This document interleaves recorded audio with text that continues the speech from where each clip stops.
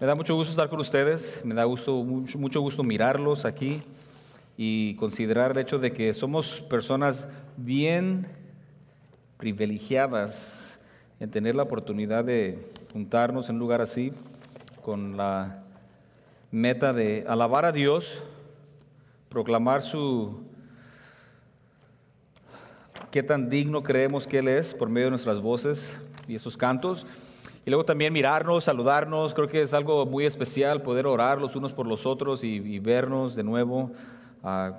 En veces tomamos eso por hecho, pero es en realidad un privilegio grande. Así que bienvenidos, me da mucho gusto que estén aquí.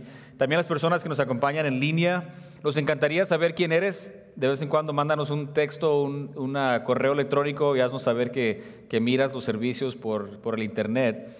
Eso nos bendice a nosotros sabiendo que los esfuerzos que se hacen en la preparación está bendiciendo a alguien. Un par de anuncios rápidos, y es de que para que tengan en mente que al fin de este mes el grupo juvenil, el grupo de jóvenes adultos van a ir a un paseo al Gran Cañón en Arizona. Es su viaje del verano y siempre es una gran bendición para todos los que van. Entonces vamos a pedir que el Señor que los proteja y que los bendiga por medio de este tiempo especial. Y hay como 30 personas que van a ir, así es que en un par de domingos vamos a mirar que hay menos gente, pero ya saben que están en Arizona también alabando y estudiando la palabra. Vamos a orar por ellos y por los jóvenes que guían esos ministerios, también estamos agradecidos por ellos y vamos a estar orando por un viaje exitoso donde el Señor haga grandes cosas con todos ustedes. Hoy no vamos a tener grupo de jóvenes adultos, tratamos de tener una semana sí y una semana no, es que hoy no tenemos jóvenes adultos. La semana que viene, primero Dios, vamos a tener otra junta. Y luego, por último, quiero nada más recordarles que este mes se termina el trimestre número 2 de grupos de crecimiento. El mes de agosto vamos a tener tipo vacaciones y luego septiembre, octubre y noviembre van a ser el trimestre tercero del 2022 y los quiero animar que sean partes de un grupo de crecimiento. ¿Okay? Va a haber al menos un grupo en línea que se junta por medio de la computadora y las demás van a ser en persona. Algunas aquí en la iglesia, otras en casas. Creo que es una bendición ser parte de un grupo de crecimiento. Es que los animo a que sean parte de uno. Y es todo por anuncios. Me gustaría mirar con ustedes en Hebreos capítulo 9, versículo 12. Hebreos 9, 12. Hebreos es un libro de la Biblia un poquito diferente a los demás en el Nuevo Testamento porque, como dice el título del libro, Hebreos, la audiencia de este escritor tenía en mente personas judías, hebreas. Entonces, mucho de lo que lees tú en Hebreos vas a mirar que es en relación o en referencia al Antiguo Testamento, los ritos, los sacrificios, las ceremonias, la ley, y todo eso era simbólico o en preparación para el Cristo que iba a venir, nuestro Señor Jesucristo. Entonces, 1400 años aproximadamente antes de que viniera Cristo, se celebró la primera Pascua. Y eso es en relación cuando Dios estaba sacando a su pueblo de Egipto usando a Moisés, y ahí estableció que mataran un cordero inocente y que usaran la sangre y cubrieran donde está la puerta, y el ángel de la muerte iba a pasar sobre de ellos y no iba a matar el primogénito. Y desde entonces, por 1400 años, el pueblo judío celebró la Pascua fielmente. Pero cada vez que celebraban la Pascua, el símbolo era de que ese animal inocente, la sangre que derramaban era por el pecado de esas personas. Pero todo eso apuntaba al Cristo, a nuestro Señor, quien Juan el Bautista dice: he ahí el Cordero de Dios que quita el pecado del mundo. Entonces, 1400 años antes de Cristo se celebró la Pascua, y por 2000 años ya celebramos la Santa Cena, lo que el Señor estableció. Y dice: cada vez que hagan esto, hazlo en memoria de mí. Entonces, nosotros como creyentes, como seguidores de Cristo, cada vez que nos reunimos, optamos por celebrar o proclamar y recordar lo que Cristo hizo por nosotros. Y toda esta ceremonia es simbólica y representa lo que el Señor hizo por nosotros. Entonces voy a leer Hebreos 9:12, donde dice: y no por sangre de machos cabríos ni de becerros, sino por su propia sangre entró una vez para siempre en el lugar santísimo, habiendo obtenido eterna redención. Básicamente dice que el Señor Jesucristo, usando su propio cuerpo y derramando su propia sangre, una vez para siempre nos redime, nos compra. Bien interesante, hermanos. Mucha gente, la mayoría de gente no entiende esto. Aún gente que asiste a iglesias cristianas, que Cristo en la cruz derramó su sangre en nuestro lugar para ofrecernos perdón de pecados y vida eterna, que es lo mismo que nos compró, nos redimió. Entonces, quitando el primer plástico, tomando el pan, este pan sin levadura, simbólico del cuerpo sin pecado de nuestro Señor Jesucristo, que fue clavado en la cruz por nosotros. Vamos a tomarlo juntos.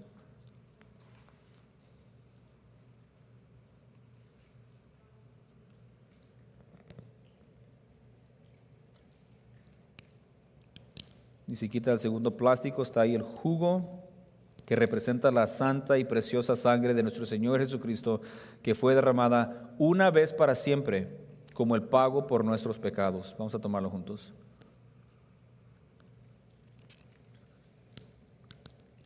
Y si puede, vamos a ponernos de pie, vamos a cantar este himno de nuevo, entera consagración. Vamos a leer los primeros dos estanzas y dos coros. Y la semana que viene va a ser la tercera vez y vamos a cantar diferentes estanzas, pero ahora el primero y segunda estanza.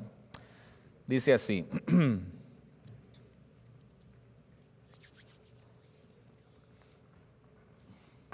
Next slide. Dice así: que mi vida entera esté consagrada a ti, Señor, que a mis manos pueda guiar el impulso de tu amor. Lávame en tu sangre, Salvador. Límpiame de toda mi maldad. Traigo a ti mi vida para ser, Señor, tuya por la eternidad. Que mis pies tan solo en pos de lo santo puedan ir, y que a ti, Señor, mi voz se complazca en bendecir. Lávame en tu sangre, Salvador. Límpiame de toda mi maldad. Traigo a ti mi vida para ser, Señor, tuya por la eternidad. Amén. Padre Santo, gracias le damos por todas sus bendiciones y por permitirnos a nosotros levantar nuestras voces unánimes, proclamando su bondad, amor hacia nosotros, su gracia. Por toda la eternidad lo estaremos haciendo, Padre. Gracias por mis hermanos, hermanas que estamos aquí. Pedimos su bendición, Padre, que sea usted nuestro guía por medio de su Espíritu Santo y su palabra, que nos enseñe y que nos transforme de manera que podamos vivir una vida que le traiga honra y gloria a su santo nombre. Se lo pedimos en el nombre de Cristo Jesús, nuestro bendito Salvador. Amén. Pueden tomar asiento, hermanos. En esta mañana vamos a continuar los mensajes basados en el Evangelio según San Lucas. Este va a ser el segundo mensaje de Lucas 8 y está titulado Reteniendo la Palabra. Reteniendo la Palabra. Y vamos a leer una porción que creo para la mayoría de nosotros estamos bien familiarizados con esta parábola que el Señor Jesucristo enseña.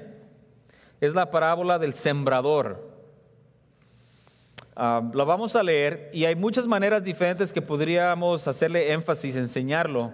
Lo que yo quiero hacer es, normalmente se enseña esta parábola y hacemos un mensaje, una enseñanza acerca de los diferentes, ¿qué es la palabra? Las diferentes tierras o las diferentes, donde cae la semilla. Y hiciéramos una comparación de cada una de esas diferentes tierras. Pero lo que yo quiero hacer es asumir que no solamente estamos familiarizados con esta porción, pero de que confesamos ser seguidores de Cristo. Y como seguidores de Cristo, el Señor Jesucristo está bien interesado en crear fruto en nuestras vidas. Fruto en nuestras vidas. Tenemos que entender que nuestra salvación no es el final de las cosas. Ese no es el punto final.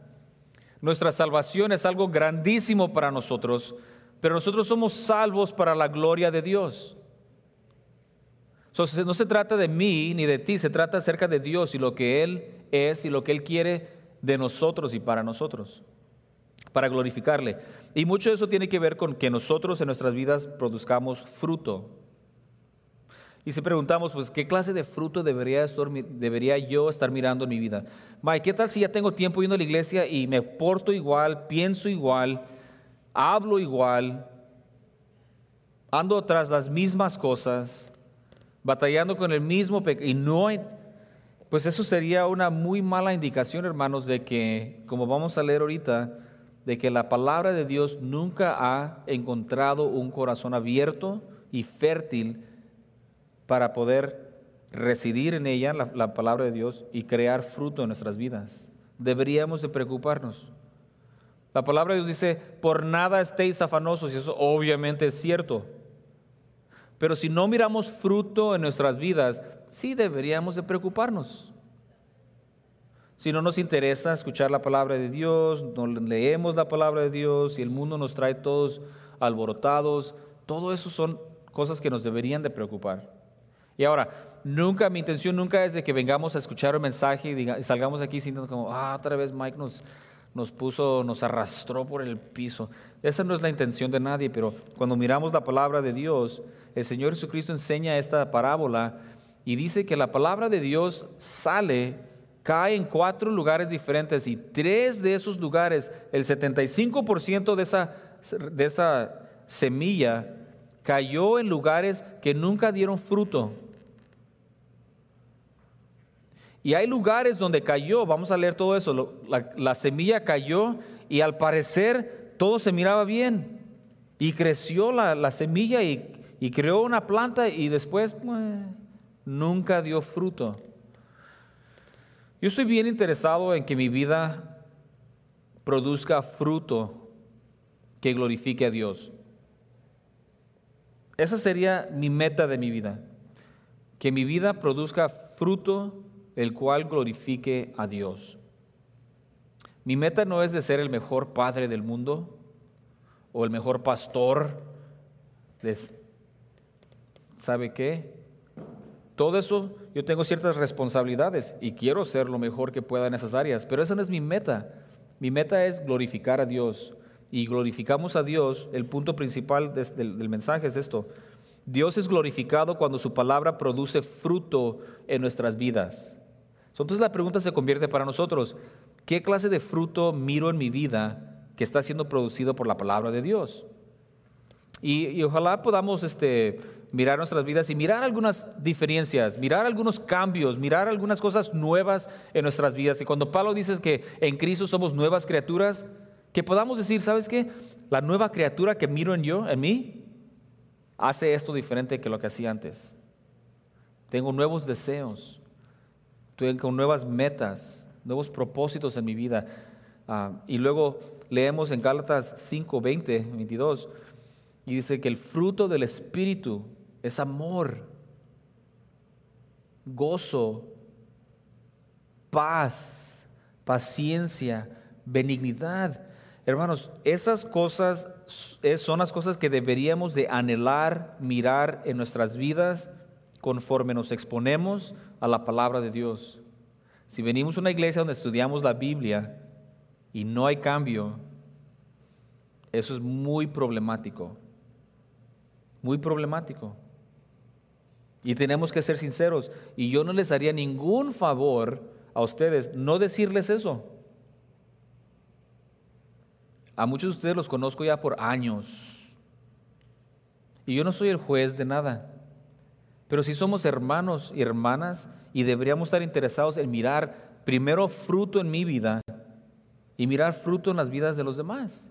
Especialmente yo como pastor, como líder de una iglesia, es mi negocio, es mi responsabilidad mirar que estemos creciendo y parte de ese crecimiento es mirar fruto en nuestras vidas.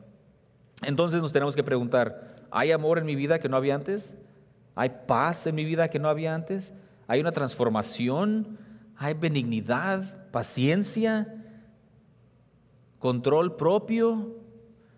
Y antes de que digas, pero no, okay, nadie tiene eso en perfección, pero es lo que deberíamos de anhelar en nuestras vidas. Y hermanos, todos tenemos ciertas cosas que batallamos, ¿eh? Entonces, bueno, es que sigo igual de enojón. Pues, ¿qué hacemos con eso?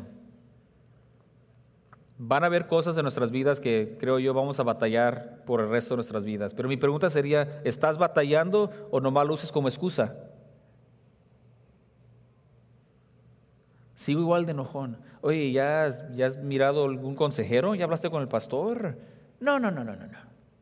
¿Has leído algún libro acerca de cómo controlar tu...? No. Así es un grupo de crecimiento donde haya gente que te pueda ayudar y... No. Es una muy mala indicación, hermanos. Todos tenemos cosas en las cuales batallamos, pero la clave es que si estamos batallando o si estamos nada más ya rendidos diciendo, pues, es que nomás soy un ser humano. Nadie deberíamos de pensar así, porque si nomás eres un ser humano, eso quiere decir que el Espíritu de Dios no está ahí y que no has nacido de nuevo. Pero somos criaturas nuevas, hermanos, por la gracia de Dios. Y queremos ver fruto en nuestras vidas, queremos ver frutos en nuestras vidas y queremos ver fruto en nuestra vida como iglesia. Yo quiero que nuestra iglesia se conozca que Crosspoint es una iglesia donde está llena de fruto del Espíritu Santo. Cuando vas ahí vas a encontrar amor, paz, paciencia, benignidad, personas transformadas. Ninguna persona perfecta, pero todos batallando y creciendo y ayudándose mutuamente con la palabra de Dios. Es lo que queremos ver. All right. So, espero que un mensaje como el de hoy nos ayude en con esas metas. Entonces, título, reteniendo la palabra de Dios. Y Dios es glorificado cuando su palabra produce fruto en nuestras vidas. Si no hay fruto en nuestras vidas, vamos a mirar aquí con la parábola que dice el Señor Jesucristo. Si no hay fruto, es una muy buena, desafortunadamente, muy buena indicación de que la palabra de Dios nunca ha hecho una obra transformativa en tu vida. O sea, que no eres cristiano, que no has nacido de nuevo, que no eres criatura nueva y que el cielo no te espera. Déjeme ser franco, es lo que estamos diciendo, es lo que el Señor Jesucristo está enseñando. Que de las 4 semillas o lugares donde cayeron semillas, nada más un lugar encontró donde crear fruto. Mucha gente escucha el Evangelio. Escuchen esto, mucha gente escucha y recibe el Evangelio, lo entiende, lo recibe con gozo por un tiempo. Y mucha gente, desafortunadamente, después de estar 30 años involucrado en la Biblia, te puedo decir, mucha gente viene, oye, le gusta, recibe y después, oye, ¿qué pasó con aquel hermanito? Oh, no, desafortunadamente ya no viene. Oh, pero va a otra iglesia. No, la última vez que lo vine no andaba bien. Oye, ¿qué pasó con aquella? No, tampoco. Y pongan atención, hermanos. Miren, pongan atención. ¿Cuántas cientos de personas han venido a nuestra iglesia? Y nuestra iglesia es simplemente una reflexión de miles de iglesias que existen. Piensa en toda la gente con la cual creciste en la iglesia. Y unos vienen, se quedan un rato, se van y luego regresan, gracias a Dios. Y luego se van otra vez y luego regresan. Tampoco es una muy buena señal, pero al menos muchos regresan. Pero nosotros no queremos ser personas, y no por creernos, pero no queremos ser, porque Pablo dice, no queremos ser como las olas del mar. Andamos aquí ahorita y el ratito andamos allá y luego andamos acá y luego por allá. Nunca bien establecidos en un lugar donde estamos creciendo con la palabra de Dios. Y gracias a Dios por las personas que sí, que nos comprometemos a decir, esta es mi iglesia, voy a crecer aquí voy a poner mis raíces hasta que Dios me quite, con una muy buena razón, pero mientras voy a estar aquí, me voy a comprometer y voy a hacer todo lo posible por ser una bendición. Ahora en la mañana les tengo que confesar y pedir disculpas, pero en la mañana le pedí a Jesús del Río, que dieron una palabra de testimonio para los grupos de crecimiento. Vino aquí y platicó. Y una de las cosas que dijo, dice, y me lo había platicado a mí, y me dice, ¿sabes, Mike? Porque yo lo conocí desde que teníamos como 12, 13 años, right? Que eso ya hace 10 años, no se crean, si saben matemáticas, hace 30 años y más. Y dice, Mike, ¿sabes qué? Toda mi vida yo he estado en la iglesia siempre con la actitud de que cómo voy a ser yo bendecido. Dice, ¿sabes que últimamente, por la gracia de Dios, mi actitud ha cambiado a cómo puedo ser yo una bendición para otros? ¿Sabe qué es eso? Eso es fruto, hermanos. Eso es fruto.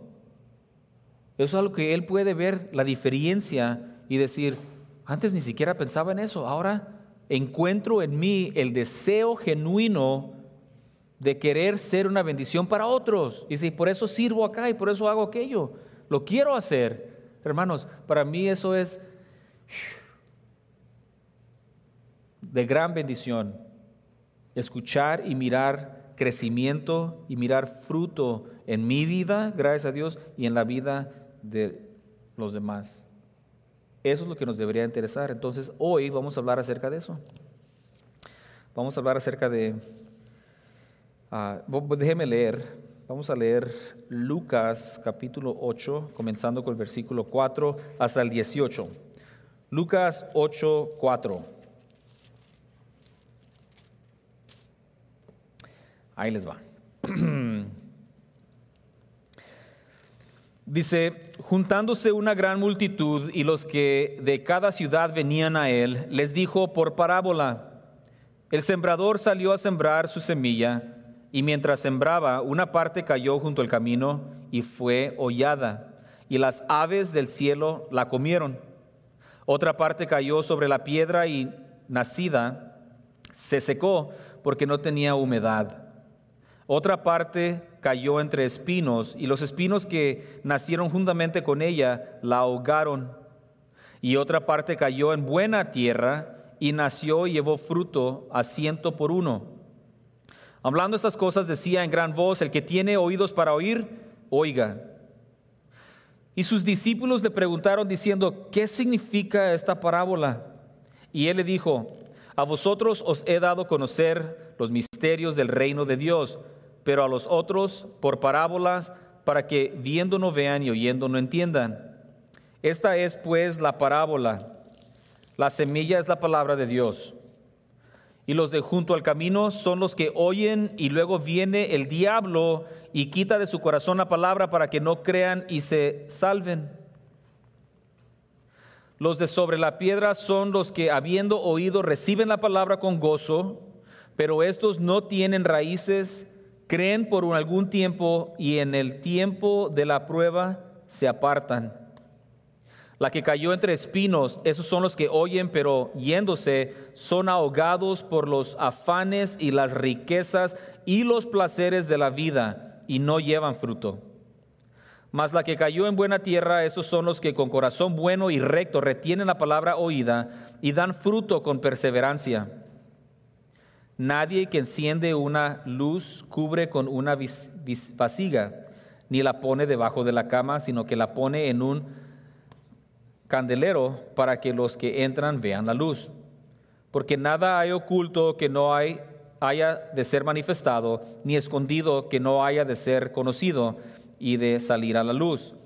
Mirad pues cómo oís, porque a todo el que tiene se le dará, y a todo el que no tiene, a uno que piensa tener, se le quitará. Habla aquí acerca de un sembrador que sale, lleva su semilla. La semilla, dice el Señor, es la palabra de Dios. El Señor Jesucristo dice la parábola y mucha gente dice, ok, creo que no está hablando acerca de cómo ser un mejor granjero. ¿De qué se trató esta enseñanza? ¿De qué se trató esta parábola? Y el Señor Jesucristo se los explica a sus discípulos. Entonces el Señor da la parábola, pero también da la explicación.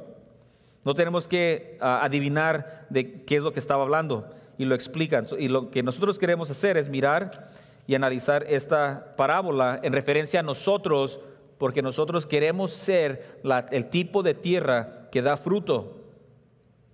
Entonces, tengo 4 puntos que quiero compartir con ustedes. Y antes de eso, hablando de tierra, nomás les digo, yo no soy un experto, no soy granjero, no soy sembrador, ni siquiera puedo regar las plantas muy bien, si le preguntan a mi esposa. Cuando me da esa tarea, después de 45 minutos termino, me dice, ¿ya terminas? Sí, terminé y regué todo. También las plantas que están junto al árbol, no, esas las iba a hacer al ratito.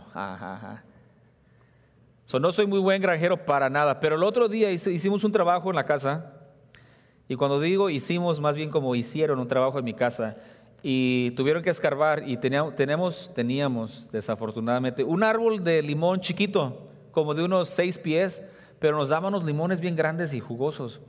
Y tuvimos que escarbar ahí, sacaron todo el árbol. Y yo pensé, pues ya, ni modo, el pobre árbol, vamos a tener que comprar otro, lo que sea. Y después se me ocurrió, ¿sabes qué? Pues lo sacaron con todo y raíces, mejor hay que plantarlo en aquel lugar, junto al manzano. Ahí está un lugar medio vacío y parece que podemos escarbar. Y yo en mi mente dije, un hoyo de unos 3 pies por 3 pies, con mi fuerza y mi herramienta, yo como unos 10 minutos escarbo un agujero ahí, un hoyo para poder plantar mi árbol. Y se los veo riendo. En cuanto agarré mi, ¿cómo se llama? La pala, le di el palazo y ¡pum! Piedras. Yo pensé que iba a ser así tierra bien suave, hasta con la mano, pero pues, para no ensuciarme. Y un montón de piedras, esas piedras, ladrillos. ¿Qué están haciendo ladrillos acá adentro? Y yo sé que ustedes no son tan ridículos como yo y su mente no se les va como la mía, pero cada vez que escarbo pienso, oye, ¿y si me encontrara así como una moneda de oro? Ustedes no piensan así, ¿verdad que no? No, ustedes no piensan así. Sí, estamos iguales. Qué suave sería encontrarme un diente de dinosaurio. Nunca sucede eso. Bueno, el punto es que empecé a escarbar y yo pensé, en unos 20 minutos termino de volada, rápido. No. Después de que quité las piedras de encimita, empecé a escarbar más y nada. Un montón de raíces, por donde quiera, gruesas. Porque estaba el árbol de manzana y luego otros árboles por aquí, y raíces por donde quiera. Fue una tarea muy difícil, inagradable. El punto es de que yo pensaba que escarbar un hoyo ahí para plantar mi árbol iba a ser una cosa bien fácil. Y hermano, se me ocurrió, ¿sabe que muchas veces la vida cristiana nos pasa así? Si no tienes cuidado, escúchame bien, va a llegar un punto en tu vida donde tú vas a pensar que la vida como cristiano es fácil. Mira, voy a la iglesia el domingo, si llego temprano no, eso no importa, nadie dice nada. Y luego me tomo mi café, escucho a Mike, sabe qué dice, y luego saludo a unas personas aquí y allá, y luego ayudo con las sillas tal vez, y luego ya. Y luego ya si leo la Biblia durante la semana un poquito, pues eso ya es extra. Si oro, pues mejor. Ya si comparto el evangelio con alguien es como que pero ahí está, controlada la cosa, fácil. ¿Sabe que el diablo quiere que pensemos que la vida cristiana es fácil? ¿Qué pasa? En nuestra vida encontramos piedras, en nuestras vidas encontramos raíces. ¿Sabes que las raíces son bien interesantes? Se meten por donde quiera. Si hay un espacio chiquito, se meten y destruyen. Y el pecado es así en nuestras vidas. Cuando tú pienses que la vida como cristiano es fácil, creo yo que el diablo te tiene exactamente donde quiere tenerte. Y te va a echar piedras y ni cuenta te das. Raíces por donde quiera van a crecer y ni cuentas vas. Y tú vas a pensar que tu vida como cristiano, qué bien vas. Tenemos que tener mucho cuidado, hermanos. Y miren lo que el Señor dice. La palabra de Dios cae en lugares y 3 de los 4 lugares no dan fruto. Y es importante entender, hacer esa distinción, porque si no, si tú piensas que la gente que escuchó y recibió con gozo son cristianos, pero después perdieron su salvación, estás malinterpretando aquí la palabra. Es claro, 3 de los 4 nunca fueron salvos. Y la salvación es comprobada con nuestro fruto. Dice Santiago, tú dices tener fe, pero no tienes obras. No. Yo te voy a enseñar mi fe con mis obras. Mi fe es comprobada con mi fruto. Pero si tú dices tener fe y no tienes fruto, Santiago dice, te estás engañando a ti mismo. Deberíamos estar bien preocupados por mirar fruto en nuestras vidas y querer mirar fruto en todos nuestros hermanos. Ok, 4 puntos, no mucho tiempo, ¿qué tal si comenzamos? Para producir fruto en nuestras vidas debemos, y deberíamos estar bien interesados en eso, para producir fruto en nuestras vidas, el tipo de fruto que va a glorificar a Dios, debemos, punto número 1, comprender la palabra de Dios, comprender la palabra de Dios. Ahora, si no conoces la palabra de Dios, no puedes decir que la comprendes, pero cuando escuchas la palabra, ¿la entiendes? Yo me acuerdo haber crecido en la iglesia, y yo les puedo decir, de 10 años yo iba a la iglesia, me llevaba a mis papás, y yo me sentaba ahí, escuchaba y no entendía casi nada. 11 años, medio poquito, 12, pero me acuerdo claramente que a la edad de 13 años, una de las cosas que sucedió en mi vida fue de que escuchaba al pastor hablar y lo comprendía.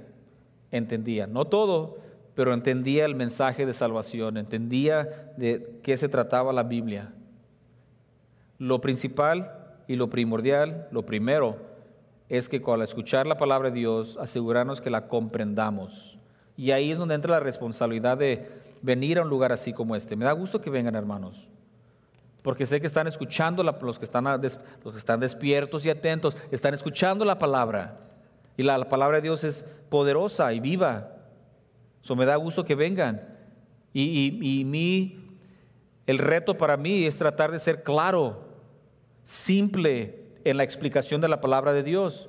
Cuando alguien me dice, oiga hermano, son nuevos normalmente, dicen, me gustó mucho el mensaje, lo entendí muy bien. Para mí eso es lo más importante. Yo no quiero que nadie venga y me diga, ay hermano, las palabrotas teológicas que usted usa me encantan. No las entiendo, pero se oyen tan bonitas. Eso no me interesa para nada, que usted venga y sea impresionado por el predicador y no entienda nada. Es bien peligroso. Yo quiero que entiendan. Y le doy gracias a Dios que por 20 años fui maestro y creo que toda esa experiencia en preparación para ser maestro y 20 años ser maestro, creo que me ayudan en poder tratar de yo estudiar y tomar esas porciones y ponerlas en una presentación que sea fácil para entender. Porque quiero que comprendamos la palabra de Dios. ¿Por qué digo eso? El Señor Jesucristo explica la parábola. En Mateo capítulo 13 está la misma porción que estamos leyendo en Lucas, nomás un poquito diferente. Entonces, en Mateo 13:19, el Señor Jesucristo está explicando la parábola y dice en Mateo 13:19, dice, cuando alguno oye la palabra del reino y no la entiende, viene el malo y arrebata lo que fue sembrado en su corazón. Hermanos, cuando usted hable con alguien, sea claro, no trate de impresionar a nadie. Yo he conocido personas muy sabiondas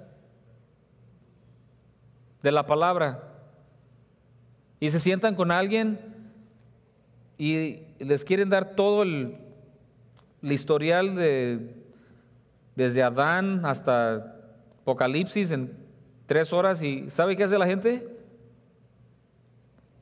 ¿Cómo te fue? Creo que bien, sobreviví. ¿Y aprendiste algo? No entendí nada de lo que me dijo, pero parece que sí sabe mucho. Hermanos, no, manténganos simple. El hermano Delgado, mi pastor, nos decía, si no puedes presentar el evangelio en 3 minutos, no lo conoces. No conoces el evangelio. Si ocupas 3 horas para explicarle todo a alguien, Y qué bueno, hermanos, manténlo simple.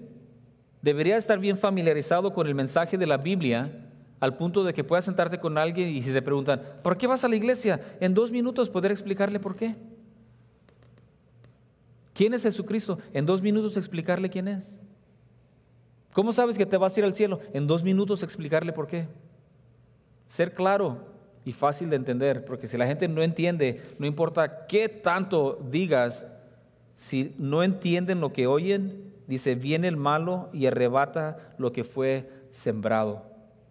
Ahí tenemos responsabilidad nosotros. Si nosotros confundimos a la gente, y déjenme asegurarles que hay gente alrededor de ti que está confundida por tu culpa, así como hay probablemente gente en mi vida confundida por mí, que dicen, bueno, dice ser cristiano, pero después miro su vida, miro cómo trata a su esposa, miro cómo trata a sus hijos, mira cómo roban el trabajo, mira cómo es flojo aquí, mira irresponsable ya, y no entiendo, no está bien algo.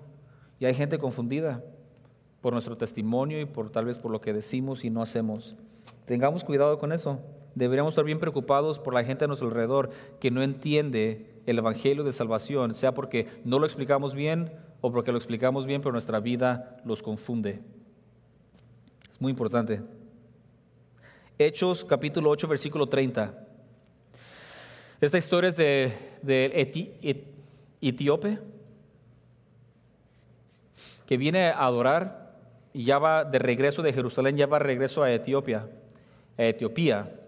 Y luego el Señor, por medio del Espíritu Santo, le dice a Felipe, el evangelista, ve, tengo un trabajo especial para ti, va, y se da cuenta que este etíope está leyendo Isaías, y mire lo que le dice.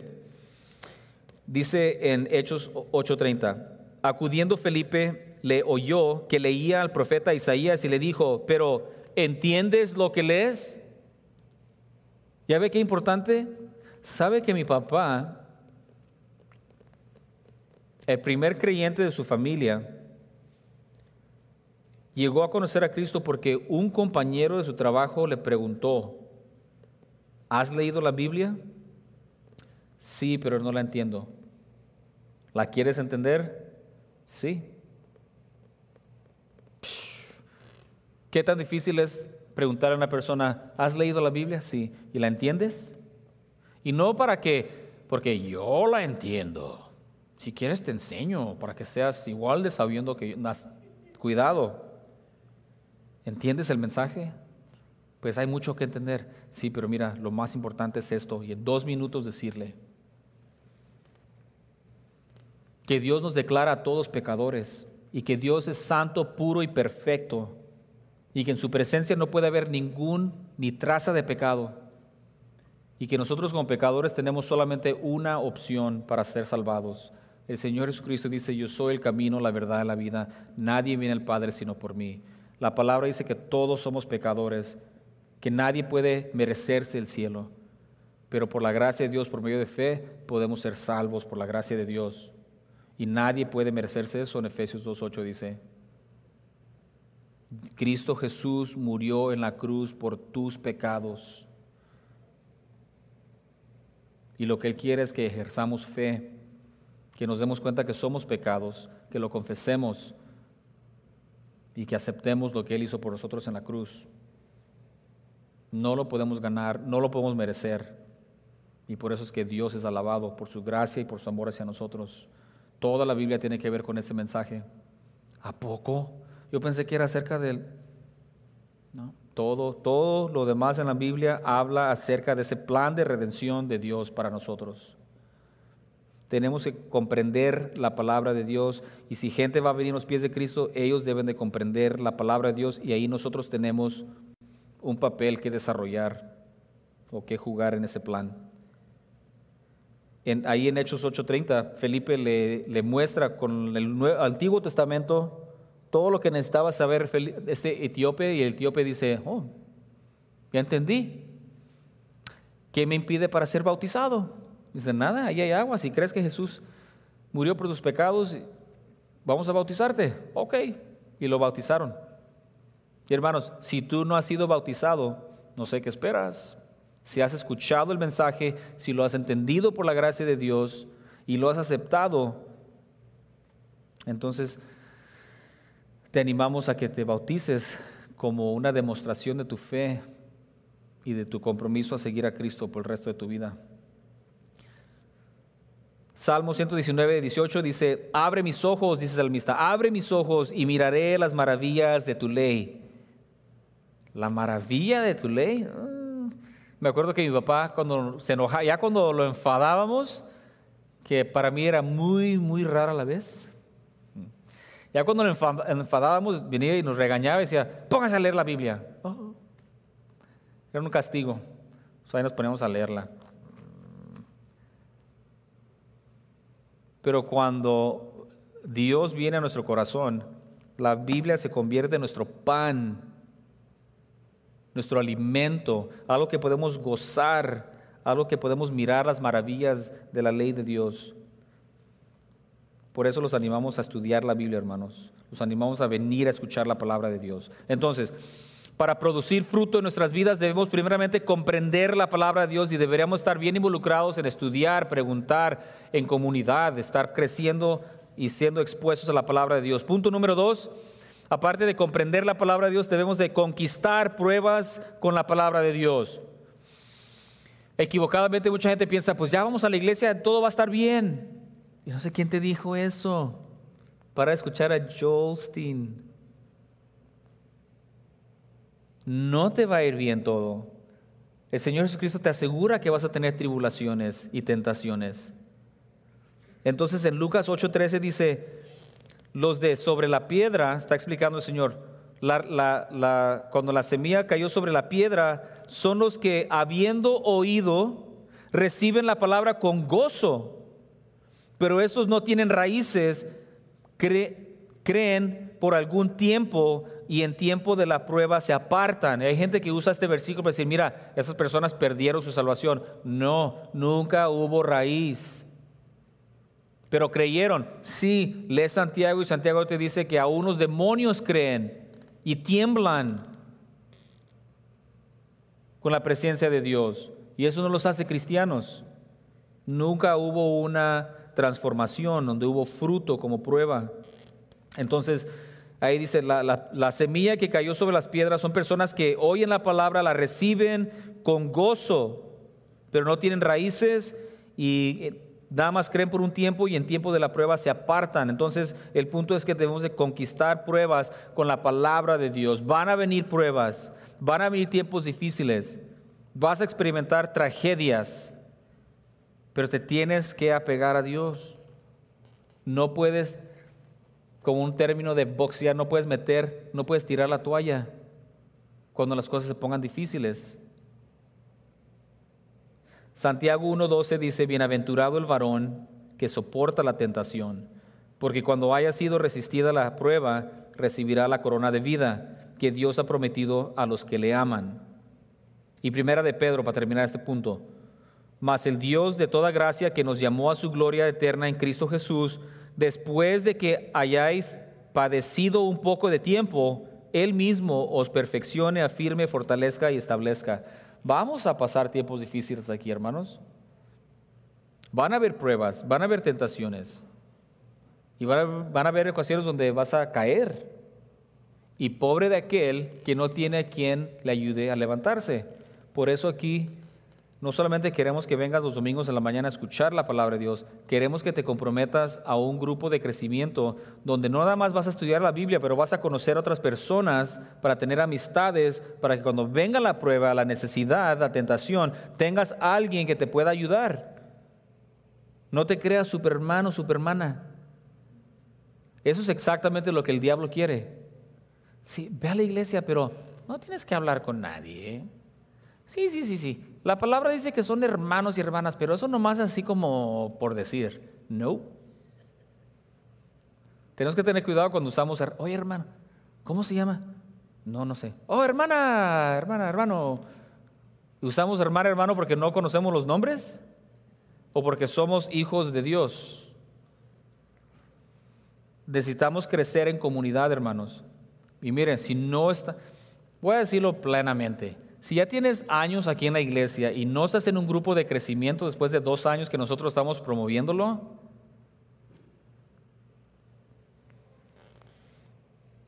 al menos, diría yo, estás en peligro. Estás en peligro de pensar de que la vida cristiana es fácil. Porque ¿sabe qué es fácil? Fácil es no conocer a nadie. Fácil no es conocer a los problemas de esa pareja y de este joven y de aquella persona mayor y de aquella hermana y de aquel hermano y de esos jóvenes y de los hijos de aquellos y los papás de aquellos. Es bien fácil no conocer los problemas de nadie. Tú nomás egoístamente vienes, escuchas y luego deberíamos de tener un frasco con agua para que cuando se termine aquí ya no pienses venir a mirar a nadie ni hablar con nadie hasta la semana que viene, te lave las manos y luego ya cumplí. Nos vemos la semana que viene. Mucho cuidado, hermanos. Y no te creas que tú, por cuánto tiempo vienes a la iglesia, cuánto conozcas las palabras, que estés arriba de esta responsabilidad o contabilidad con otros hermanos. Todos necesitamos eso. Yo estoy bien agradecido que me tengo que preparar para dar mensajes cada domingo. Yo estoy bien agradecido que tengo que prepararme para dirigir mi clase los martes en mi casa. Estoy bien agradecido que tengo que prepararme para guiar a los jóvenes adultos cada otro domingo y que estoy involucrado con los jóvenes. Y que tengo la responsabilidad de estar aquí los jueves para repartir comida, trabajando con mis hermanos y hermanas. Para mí yo lo considero un privilegio y estoy agradecido por esa responsabilidad. Porque yo sé, y tal vez yo soy bien diferente que todos ustedes, que si no tuviera estas responsabilidades, la flojera y los quehaceres, responsabilidades, preocupaciones de este mundo fácil me atraen. Yo le doy gracias a Dios que estoy tan involucrado en la iglesia. Y si por alguien aquí que no me conoce van a decir, bueno, claro, pues a ti te pagan y eres pastor. Cualquier persona que me conoce desde que tenía 18 años, hermanos, te puede decir lo mismo, que yo siempre he estado bien involucrado en la iglesia por la gracia de Dios. Y les doy gracias a Dios. Nunca he considerado nada de lo que yo he hecho por Dios para el servicio de Dios como una pérdida de mi tiempo o de mi energía o de mis recursos. Nunca he sentido como que, wow, ¿sabes? Si diéramos la mitad de ofrenda, pudiéramos tener otra, nada. Yo quiero hacer más, quiero dar más, quiero amar más, quiero servir más. Y le doy gracias a Dios por ello. Quiero lo mismo por ustedes. Tenemos que conquistar las pruebas con la palabra de Dios. Van a haber tiempos difíciles y entre más gente tengas a tu alrededor, mejor. Les digo esta historia bien rápido. Wow. En esta mañana vine a traer a mi hija, que vienen a practicar porque cantan el coro, a las 7:30 de la mañana. No sé si sabían, pero ellos trabajan bien duro, practican durante la semana, vienen los domingos a las 7:30. Y de regreso a mi casa, estaba pensando en alguien que ha venido aquí un par de veces, pero no asiste a nuestra iglesia, pero estamos en comunicación. Y trato de que cuando alguien se me viene a la mente así, llamarles o mandarles un texto o algo. Se le mandé un texto. Y me regresa el texto y dice, ¿sabes qué? Tu tiempo, el Dios siempre usa tu tiempo cuando mandas un mensaje es porque está pasando algo. ¿Sabes que esta semana algo pasó? Me siento bien mal. Y le pude mandar otro texto para animarlo y mandarle escritura.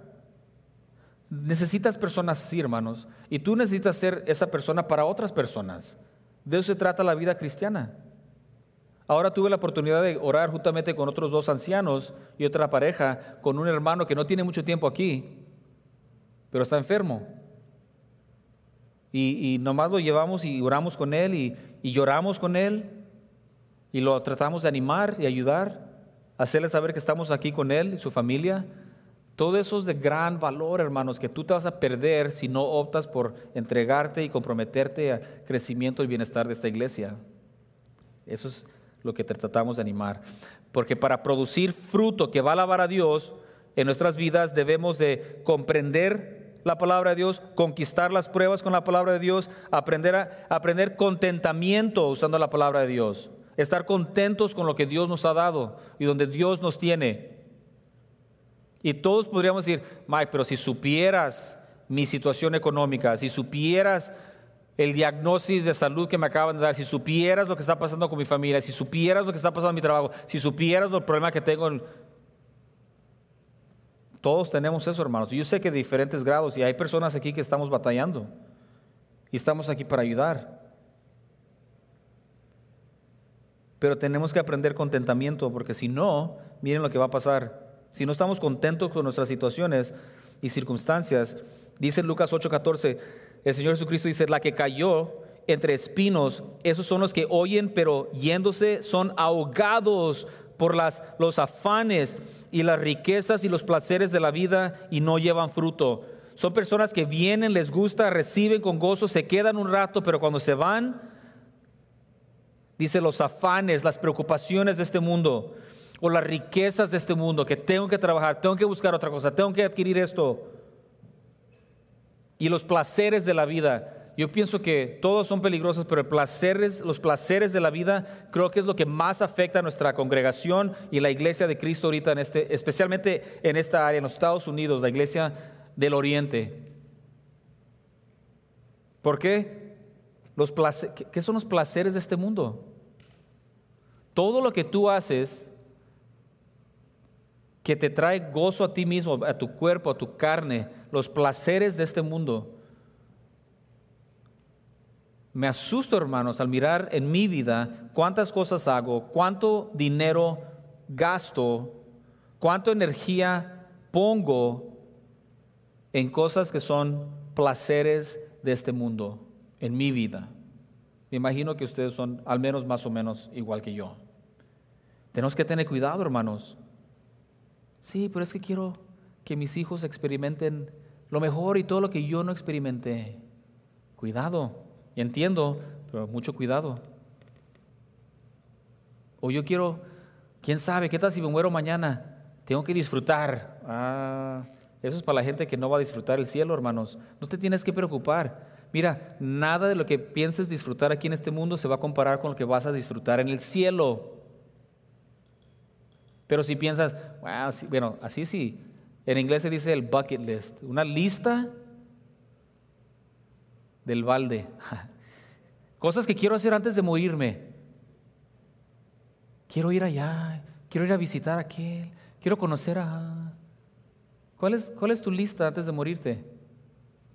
¿Qué tal si nuestra lista se compone de glorificar a Dios? Y si te deja ir a París, qué bueno. Nomás no vayas en domingo. Te creas. Todo se merece una vacación de vez en cuando. Preocúpate por agradar a Dios, por amar a Dios, por servir a Dios, por glorificar a Dios en todo lo que hagas. Y Dios en su bondad nos va a permitir gozarnos y disfrutar muchas cosas. Pero no sientas como que, bueno, ahí está la iglesia y luego está mi vida de placer. Ten cuidado, porque si el placer... Hermanos, francamente, ¿sabe por qué hay mucha gente que no viene los domingos? No porque no les gusta la predicación, aunque la predicación no es tan buena, pero la palabra de Dios es excelente. No es porque...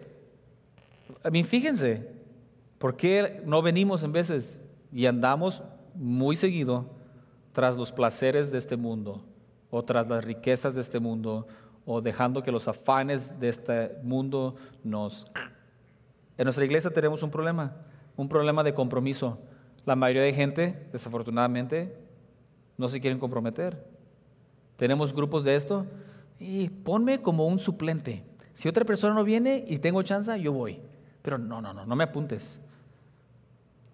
Eso es una vergüenza, hermanos. Párale. Es una vergüenza que no nos podamos comprometer en algo. Cuidar a niños, comprométete. Enseñar a los jóvenes, comprométete. Ayudar a los jóvenes adultos, comprométete. Venir a repartir comida los jueves, comprométete. A poner las sillas y quitarlas, comprométete. Encuentra algo que te puedas comprometer, pero comprométete con el Señor. Y vas a ver que Él te va a bendecir, hermanos. No vas a tener que ir a Disneylandia para disfrutar un tiempo. Vas a poder disfrutar, servir al Señor en todo lo que haces. Y si vas a Disneylandia, qué bueno, invítame, vamos juntos. No tiene nada Disneylandia nada malo, pero que no sea tu meta en tu vida. Ya nos pasamos de tiempo. ¿Desde aquí horas? Aprender contentamiento. Salmos 23:1, Jehová es mi pastor, todo me faltará. Nada me faltará. Primera de Juan 2:15 dice: no améis al mundo ni las cosas que están en el mundo. Si alguno ama al mundo, el amor del Padre no está en él. Segunda de Timoteo 4:10, Pablo dice, una situación triste, dice, porque Demas era un amigo de él, compañero en el servicio, me ha desamparado amando este mundo y se ha ido a Tesalónica, Crescente fue a Galacia y Tito a Dalmacia. Que nunca se diga eso de nosotros. Oye, Mike, ¿tú ves el pastor de Crosspoint? No, si te platicara ese Mike. Le ofrecieron un trabajo en, ¿dónde quiero ir? En Hawái. Cosechando pineapples, piñas, y le iban a pagar $1 millón cada año, y se fue. Qué triste. Hermanos, que nunca se diga eso de nosotros. ¿Qué pasó con? No, pues abandonó la obra porque pues se fue a sabe dónde. Que no se diga eso de nosotros, hermanos. Que alguien me diga, ¿y qué pasó con el hermano aquel? Ahí está, creciendo, sirviendo, es una bendición. Oh, y la hermana todavía va ahí. Esa hermana, está enseñando una clase, creciendo y ayudando. Qué bendición. Oh, qué bueno. Okay. Punto número 4, en doble overtime. Reteniendo la palabra es el título. Y para producir fruto que alabe a Dios en nuestras vidas debemos comprender, conquistar las pruebas, aprender contentamiento y continuar en la palabra de Dios. Continuar en la palabra de Dios, hermanos. ¿Qué tal cuando no quiero ir a la iglesia? Continúa en la palabra de Dios. ¿Qué tal cuando las cosas se hacen difíciles? Continúa en la palabra de Dios. ¿Qué tal cuando nadie me sigue? Continúa en la palabra de Dios. Y cuando no tengo ganas, continúa en la palabra de Dios. Y cuando hay otras cosas mejores en el mundo, pienso yo, continúa en la palabra de Dios. Lucas 8:15 dice, más la semilla que cayó en buena tierra, esos son los que con corazón bueno y recto retienen la palabra oída y dan fruto con perseverancia, reteniendo la palabra de Dios. Nos agarramos de la palabra de Dios, no dejamos ir la palabra de Dios. Es lo último que soltamos, la palabra de Dios. Juan 15:5, el Señor Jesucristo dice, yo soy la vid, vosotros los pámpanos. El que permanece en mí y yo en él, este lleva mucho fruto, porque separados de mí nada podéis hacer. ¿Es Cristo o es nada? Para terminar, Hebreos 12:1, por tanto nosotros también teniendo en derredor nuestro tan grande nube de testigos, despojémonos de todo peso y del pecado que nos asedia y corramos con paciencia la carrera que tenemos de delante. Todos tenemos una carrera que correr, hermanos. Y si te cansas, sigues corriendo. Y si no te dan ganas, sigues corriendo. Cristo es la meta. Él nos está preparado y nos ha dado todo lo que necesitamos para seguirle y terminar esta carrera que Él ha puesto sobre nuestras vidas. Pero no va a estar difícil. Cuando te dé el calambre, sigues corriendo. Y cuando te da sed, tomas agua, pero sigues corriendo. ¿Hasta cuándo, Mike? Hasta que el Señor nos llame a su presencia. Un día, una semana, un mes, un año, ¿cuánto? ¿10 años? ¿50 años? No sé. Pero Santiago dice que la vida es como un vapor. Aquí estamos ahorita y después ya no. Concentrémonos en las cosas espirituales. Retengamos la palabra de Dios. Busquemos fruto en nuestras vidas. Y para hacer eso, vamos a continuar en la palabra. Vamos a estar contentos con lo que Dios nos ha dado. Vamos a conquistar las pruebas que nos mande. Y vamos a comprender la palabra de Dios. Ser buenos discípulos de la palabra. Y que Dios bendiga su palabra, hermanos. Vamos a despedirnos. Padre Santo, gracias de nuevo por este tiempo. Gracias por su palabra. Le pedimos perdón por nuestras faltas y pecados. Le damos gracias por este tiempo especial que tenemos de estudiar su palabra. Pedimos que sea de nuevo usted nuestro maestro y que nuestros corazones sean tierra fértil donde su palabra llegue, sea aceptada crezca con buenas raíces y dé fruto en abundancia que le traiga honra y gloria a su santo nombre, Padre. Que nadie aquí nos sentamos como que eso es para otra gente, pero no para nosotros. Nos damos cuenta que usted en nosotros es la victoria más importante, que en usted somos más que vencedores y nadie nos tenemos que sentir mal por lo que hemos hecho o hemos sido si estamos dispuestos a arrepentirnos, confesarnos y seguirle a usted. Buscamos que usted sea siempre glorificado en nuestras vidas. Le pedimos que nos despida con su bendición en el nombre de Cristo Jesús, nuestro bendito Salvador. Amén. Dios les bendiga, hermanos. Estamos despedidos.